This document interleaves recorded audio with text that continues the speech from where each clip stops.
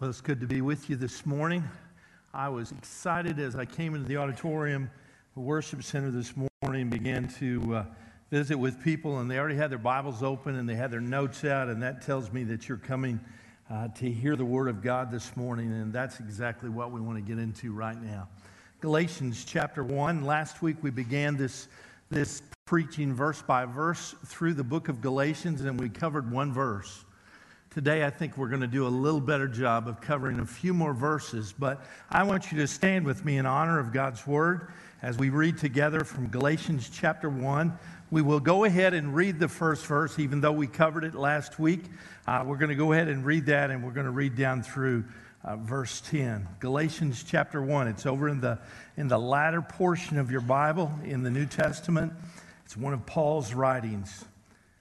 Paul, an apostle, not sent from men nor through the agency of man, but through Jesus Christ and God the Father who raised him from the dead. Aren't you glad he put that in there? Amen. And all the brethren who are with me. To the churches of Galatia, grace to you and peace from God our Father and the Lord Jesus Christ, who gave himself for our sins that he might rescue us from this present evil age, according to the will of our God and Father, to whom be the glory forever. Amen. I am amazed that you are so quickly deserting him who called you by the grace of Christ for a different gospel, which is really not another, only there are some who are disturbing you and want to distort the gospel of Christ. But even if we or an angel from heaven should preach to you a gospel contrary to what we have preached to you, he is to be accursed. As you have said before, and so I say again now, if any man is preaching to you a gospel contrary to what you received, he is to be accursed. For am I now seeking the favor of men or of God? Or am I striving to please men? If I were still trying to please men, I would not be a bondservant of Christ. You can be seated. To write a letter is one of the most personal things you will ever do. You are able, by means of that letter, to actually reveal your soul to another individual. Jennifer and I last night went to a somewhat of a marriage enrichment retreat. It was held down in Port Charlotte, put on by some folks out of Michigan, and we enjoyed our time together with a couple of other couples. We went down and enjoyed about a 2-hour tune-up session on our marriage. You know, sometimes you need those things. In fact, I would tell you I need them more than she does, because I become distracted with the daily things of life and forget what a blessing my precious wife is. And if you're a female in here and married, you should say amen at that point. But for a man to admit that is almost miracle kind of situation. But I knew I'd get an amen there. I think oftentimes it is good for a husband as well as a wife to write not only your spouse a letter, and to say in those words that you write how you feel, but it's also good for us to do that with our children. When Jennifer and I got married almost 14 years ago, after losing our spouses, we put together 5 children. One of those children was her oldest. His name is Daniel. And Daniel was 16 when he entered into our family, into our household, and he did not want to come. In fact, he did everything possible not to come. We struggled greatly, and for the first probably 4 to 5 years of that marriage and of that joining of those children, Daniel would not even speak to me. It was one of those things that he would not even acknowledge my presence. It wasn't so much that he hated me. He would hate anyone who he viewed as taking his father's place. His father was a wonderful preacher of the gospel and great communicator, and he was bigger than life and pastored a church in Knoxville, Tennessee, and for Daniel, he was his hero, and rightly so. But it was very difficult during those early years of marriage, not so much between her and I, but between me and them. And the same could be said for Jennifer, because my youngest, who is now 23, had a heart condition, still does have a heart condition. He's a very, very high demanding young man, even though now he is doing great. He is doing well. He watched his mother actually pass at the age of 8.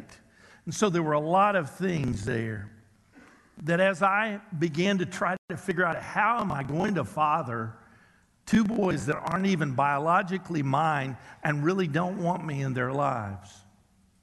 And I learned the art of writing letters and emails and simple little notes.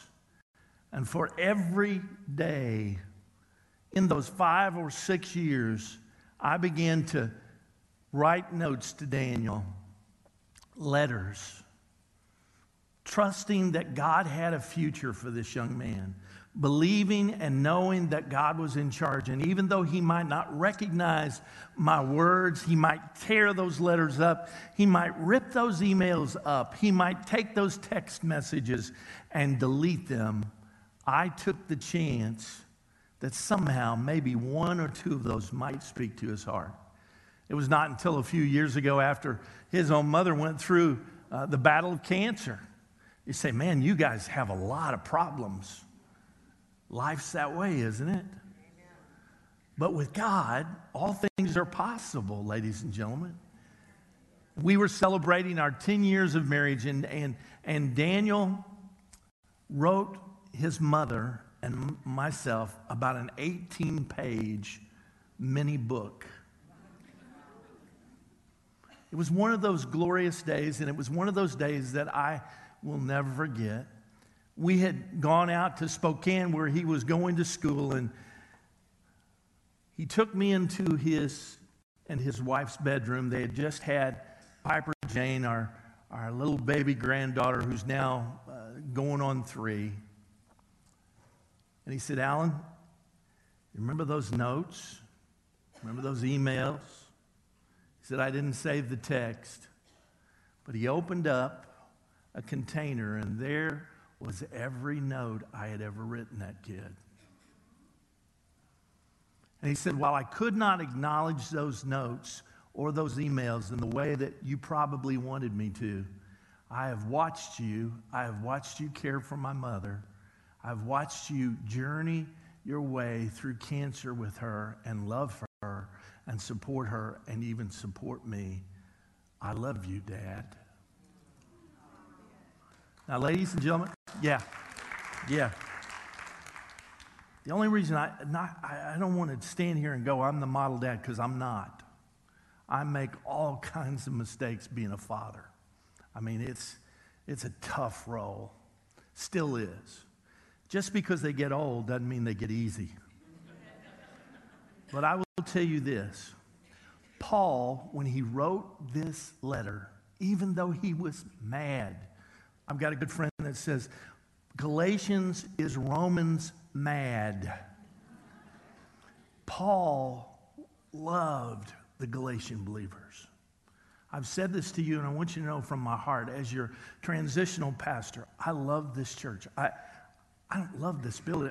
It's a great building, but that's not what I love. I love you. I love you.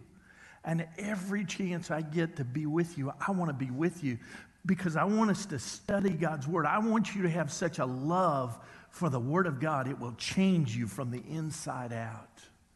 Now, here's what happens. I think Paul, in his writing this letter, I believe this letter is so special because This letter not only reveals his heart, but it reveals the heart of God as well. It is a joy to be able to read the letters of Paul. I'm always encouraged. I read in the letter of Ephesians. Listen to what he says in Ephesians 1. Blessed be the God and Father of our Lord Jesus Christ, who has blessed us in Christ with every spiritual blessing in heavenly places. Then I pick up Philippians. I thank my God in all my remembrance of you always in every prayer of mine for you and making my prayer with joy. So the letters of the Apostle Paul are love letters. They reveal the heart of God, and they are a delight to read. But when you pick up this particular letter, even though it is a love letter, there is a different atmosphere altogether, ladies and gentlemen. From the very outset, you will observe that Paul is troubled. He is very angry. He is deeply agitated. Something is wrong. This letter is like a sword in the hands of Paul. It's as if something that is very dear to Paul is under attack, and Paul wheels into battle. And what is the problem in this particular letter? Paul is actually dealing with what I would call the problem of pollution. The problem of pollution. We're familiar with problems of pollution in our streams, problems of pollution in our air, in our atmosphere. But Paul is dealing with a much more severe pollution problem. He is touching on the matter of gospel pollution. Paul made it crystal clear that what the gospel of Jesus Christ is all about. And Paul, it is Paul who writes into the words of men God's wonderful gospel that has been revealed to us from heaven. Listen to what he says in Ephesians chapter 2.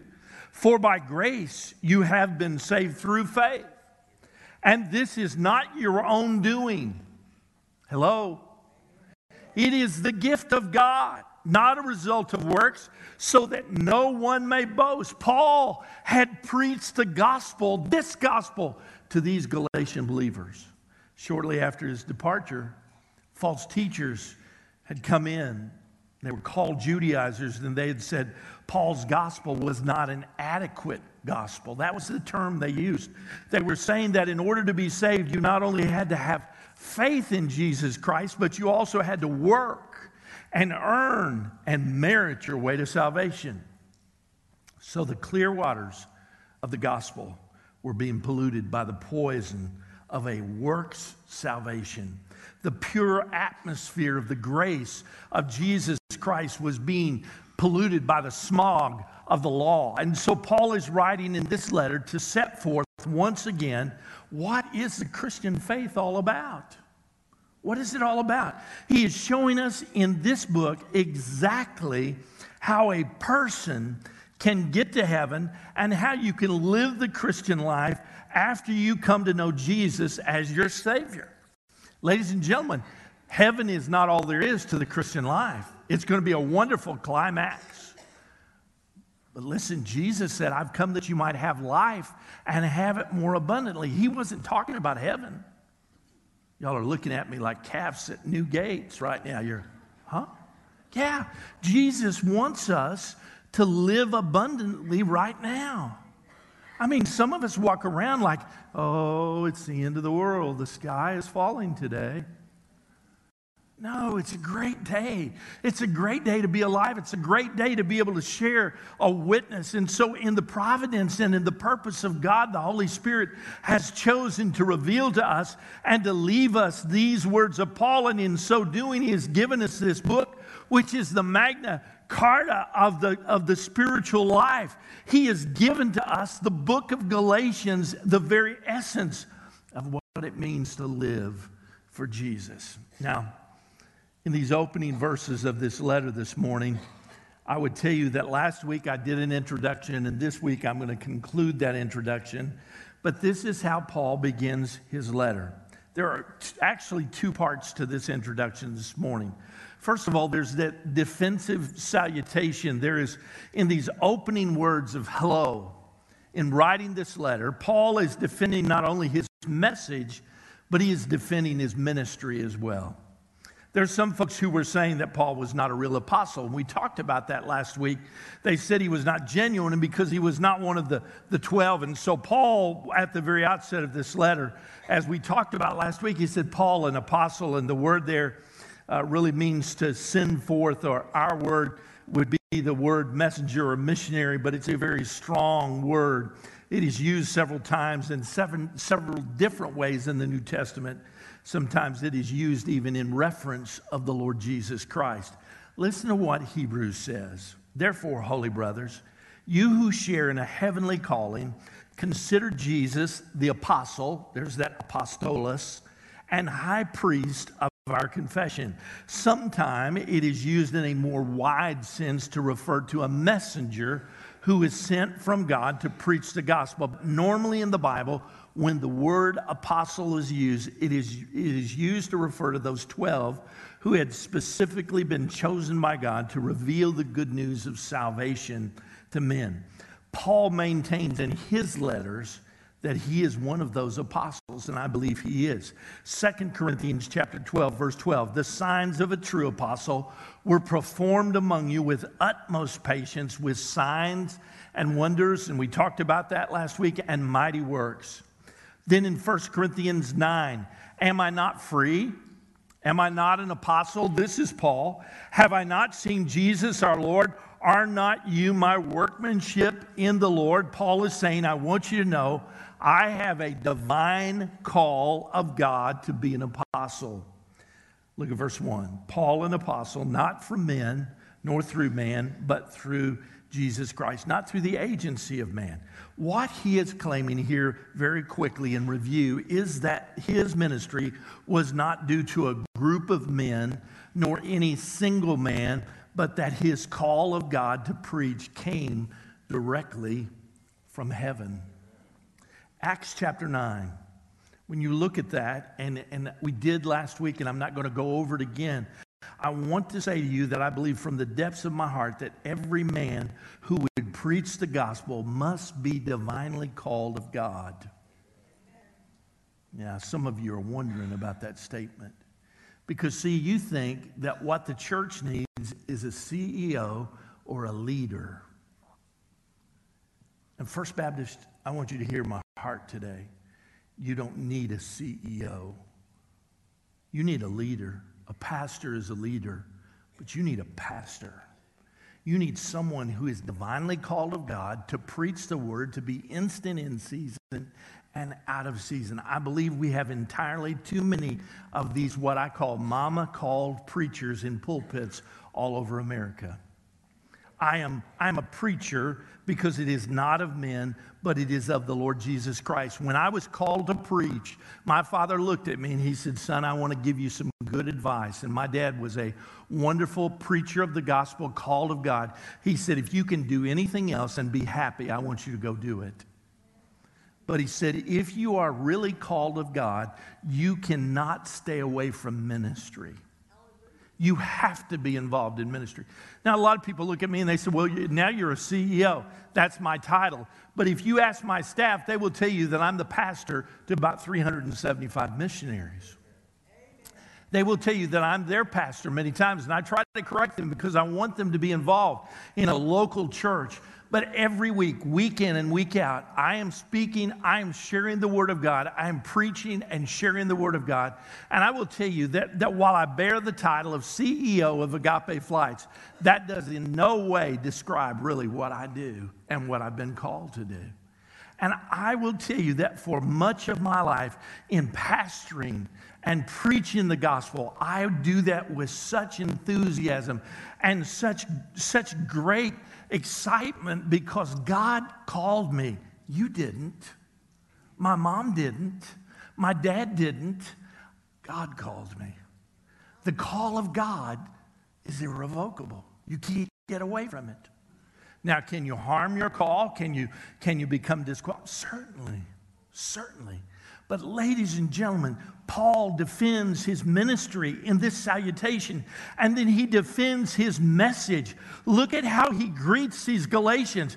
There is no word of thanksgiving. There is no prayer on their behalf. He says, grace to you and peace from God our Father and the Lord Jesus Christ. Grace and peace, that's pretty normal offering for Paul. We know those words describe the very essence of what salvation is all about. We are saved by grace, amen? And when saved, we receive peace with God in our lives. But not only does grace and peace describe salvation, it should describe the Christian life, how it is lived. Some of you got grace and peace, and then you got turmoil because you won't live in the grace and peace. That was free, by the way. That wasn't in my notes. But it describes how the Christian life is lived. Let me ask you a question. You cannot operate a car without gas and oil, unless you've got a Tesla, I know. Neither can you live the Christian life without the grace of God and the peace of God in daily provision and daily supply. We are saved by grace.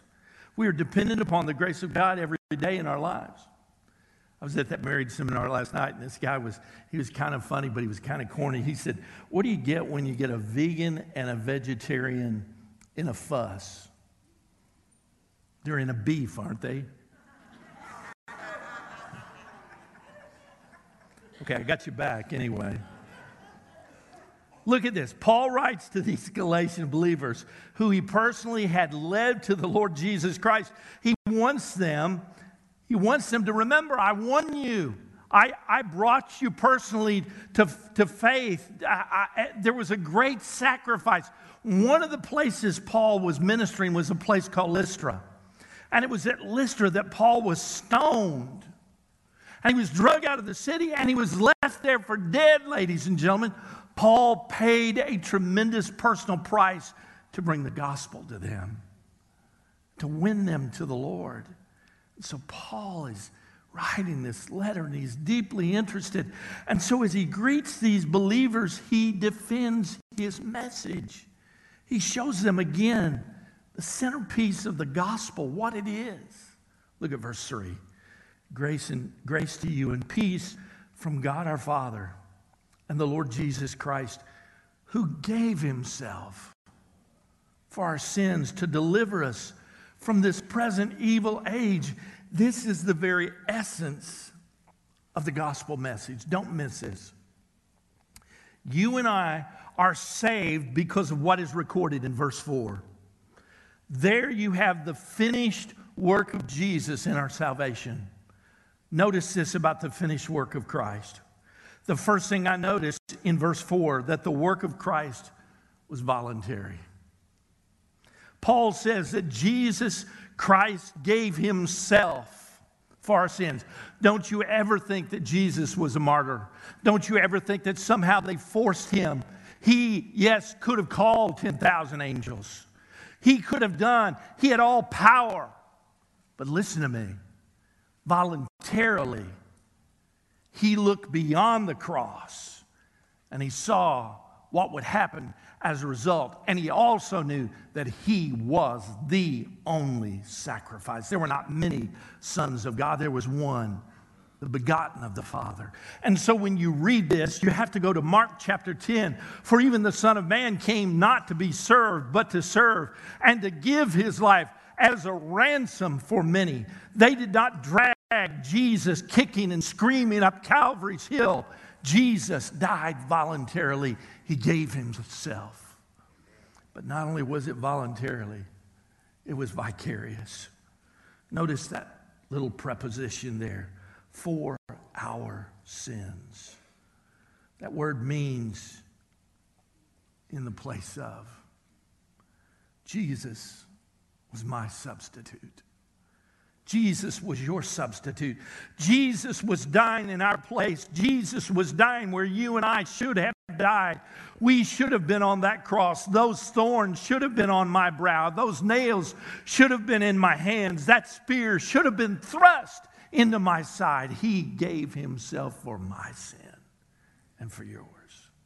We were standing before God, the judge, unspeakable of guilty of unspeakable crimes.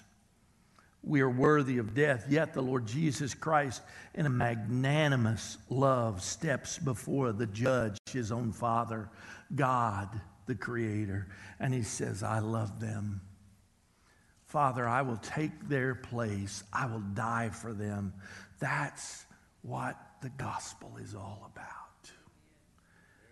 It is good news that Jesus died voluntarily. It is even better news that Jesus died vicariously. He gave himself a ransom for our sins, but it is even more wonderful news that he died victoriously. Look at verse 4. Who gave himself for our sins to deliver us from the present evil age. The present evil age. This is the Bible's description of the world in which we live. Pretty apt, isn't it? The world as it is now. Did you ever think, I didn't, growing up, that I would be listening to such conversations on cable news and on the regular news about lifestyles and about things that at one time, and by the way, the Bible still calls sin, sin. It's amazing what we call morality these days. And I know some of you getting real nervous because you think a pastor cannot get political. No, but he can stay biblical. And I'm not ashamed to stay biblical. Ladies and gentlemen, when Paul wrote the present evil age, Scripture is saying we are living in a world that is aggressively evil.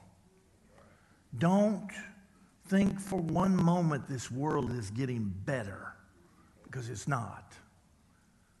And please understand this. Please do not walk out here saying, oh man, pastor just wants to ignore the world. No, I believe because of this aggressive evilness that is going on, it gives us a greater opportunity to be light and to be salt in a world that needs to see light and needs to taste salt and needs to see something that is real instead of something that is superficial.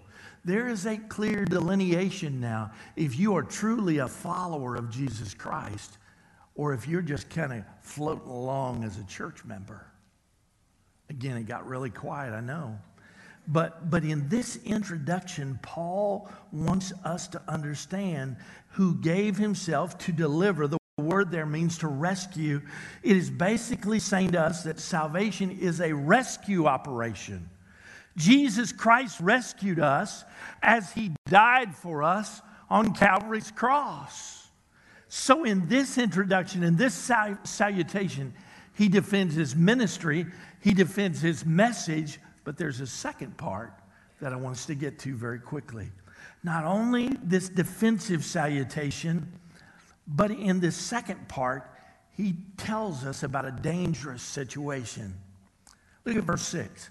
Paul says, for I'm astonished that you are so quickly deserting him who called you in the grace of Christ and are turning to a different gospel. The word astonished there means I am dumbfounded. You ever been dumbfounded? Yeah. Do you know that a strong Bible-believing church is just one pastor away from apostasy? So Paul discusses the danger which these Galatian believers face and which we face today. It is a twofold danger. There's a danger, first of all, of perverting the grace of Christ. The word deserting there is a present tense verb in the Greek language. It means you are deserting. It meant that they were already in the process. Paul is trying to stop the situation before it comes to actual completion. The word deserting is a military term in the Greek language. It was used of a turncoat, someone in the process of turning away from the true grace of Jesus Christ, deserting the grace of Christ. Paul says there are two ways to desert the grace and the gospel of God. The first is turning the grace of God into lavishness, of being too lavish. In other words, I am saved and it doesn't matter how I live. Oh, yes, it does. Paul didn't say that it doesn't matter how you live. Many times I've had people say, well, hey, Pastor, I was saved, I was baptized. I can live any way I want to. I've got the grace of God in my life. I'm going to heaven when I die. That's turning the grace of God into something it was not. But then the other way you turn away from the grace of Christ is to turn it into legalism. That's the second danger that Paul talked about, was the danger of perverting the gospel. Listen to what he says, and are turning to a different gospel. Now look at verse 7. Not that there is another one, but there are some who trouble you and want to distort the gospel of Christ. Paul's gospel was salvation by grace through faith alone, plus or minus nothing. The false teacher's gospel was salvation by grace through faith plus works. The gospel means what? Good news. I want you to turn to your neighbor and say, good news. There you go. The good news is that the news that Christ has done it all for us. Say, what do you mean, Pastor? Any departure from that message is a perversion of the gospel of the Lord Jesus Christ. Paul was writing 2,000 years ago. And right now, in 2020, there are gospel perverters.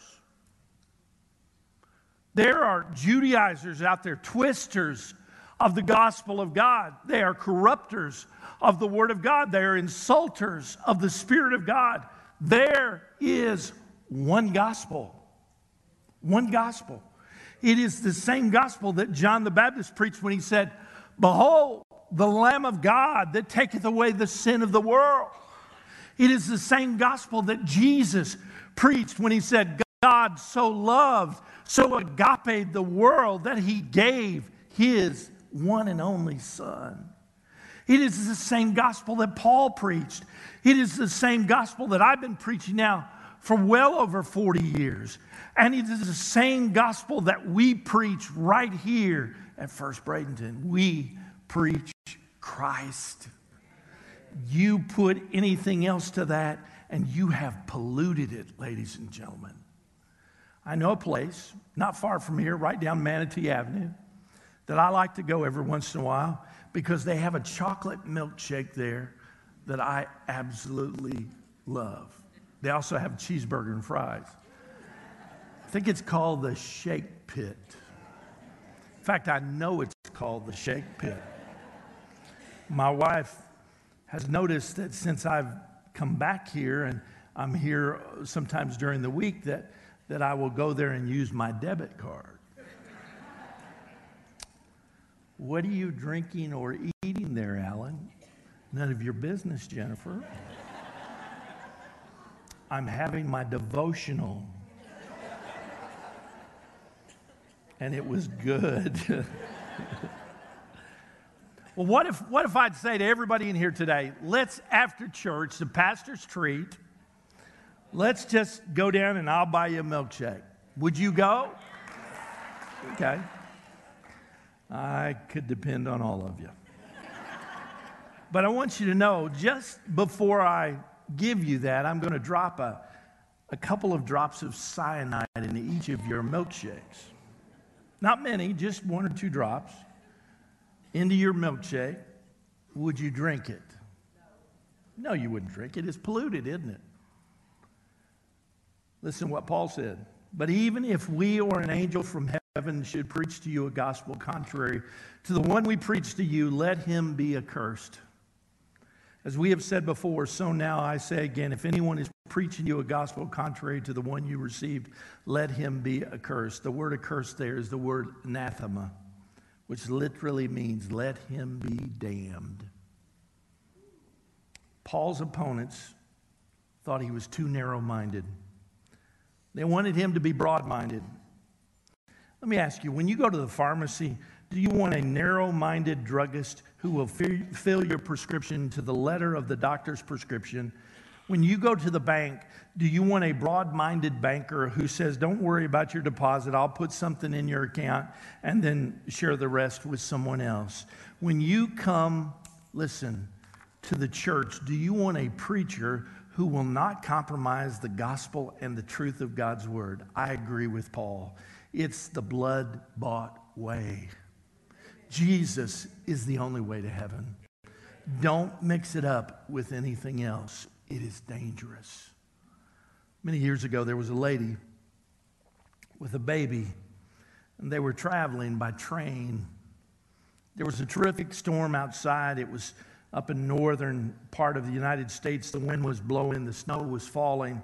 The lady seemed to be a bit uneasy about her place to get off of the train, and so she just quietly and very discreetly said to the conductor, "Will you be sure and tell me when my stop comes? I have some friends that are waiting on me and my child, and would you be sure and not forget to tell me?" And he said, I'll come and tell you when we get to your station stop, ma'am. When the conductor left, the man sitting across from this lady said, "Ma'am, I overheard what you said to the conductor, and I know the route quite well. Conductors get busy. He will probably forget, so I'll be sure that you get off at the right stop." So in just a little while, sure enough, the train stopped and no conductor, and the man said, "See, I told you."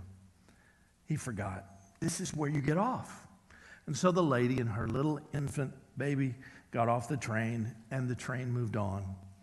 About an hour later, the train stopped once again, and the conductor came back and said, Where is the lady who was sitting here, sir?" He said, "Oh, you forgot to tell her that she was supposed to get off, and so I got her off at the right place." The conductor said, "At the right place? What are you talking about?" He said, "Yeah, the last stop." He said, "No, we made an emergency stop back there.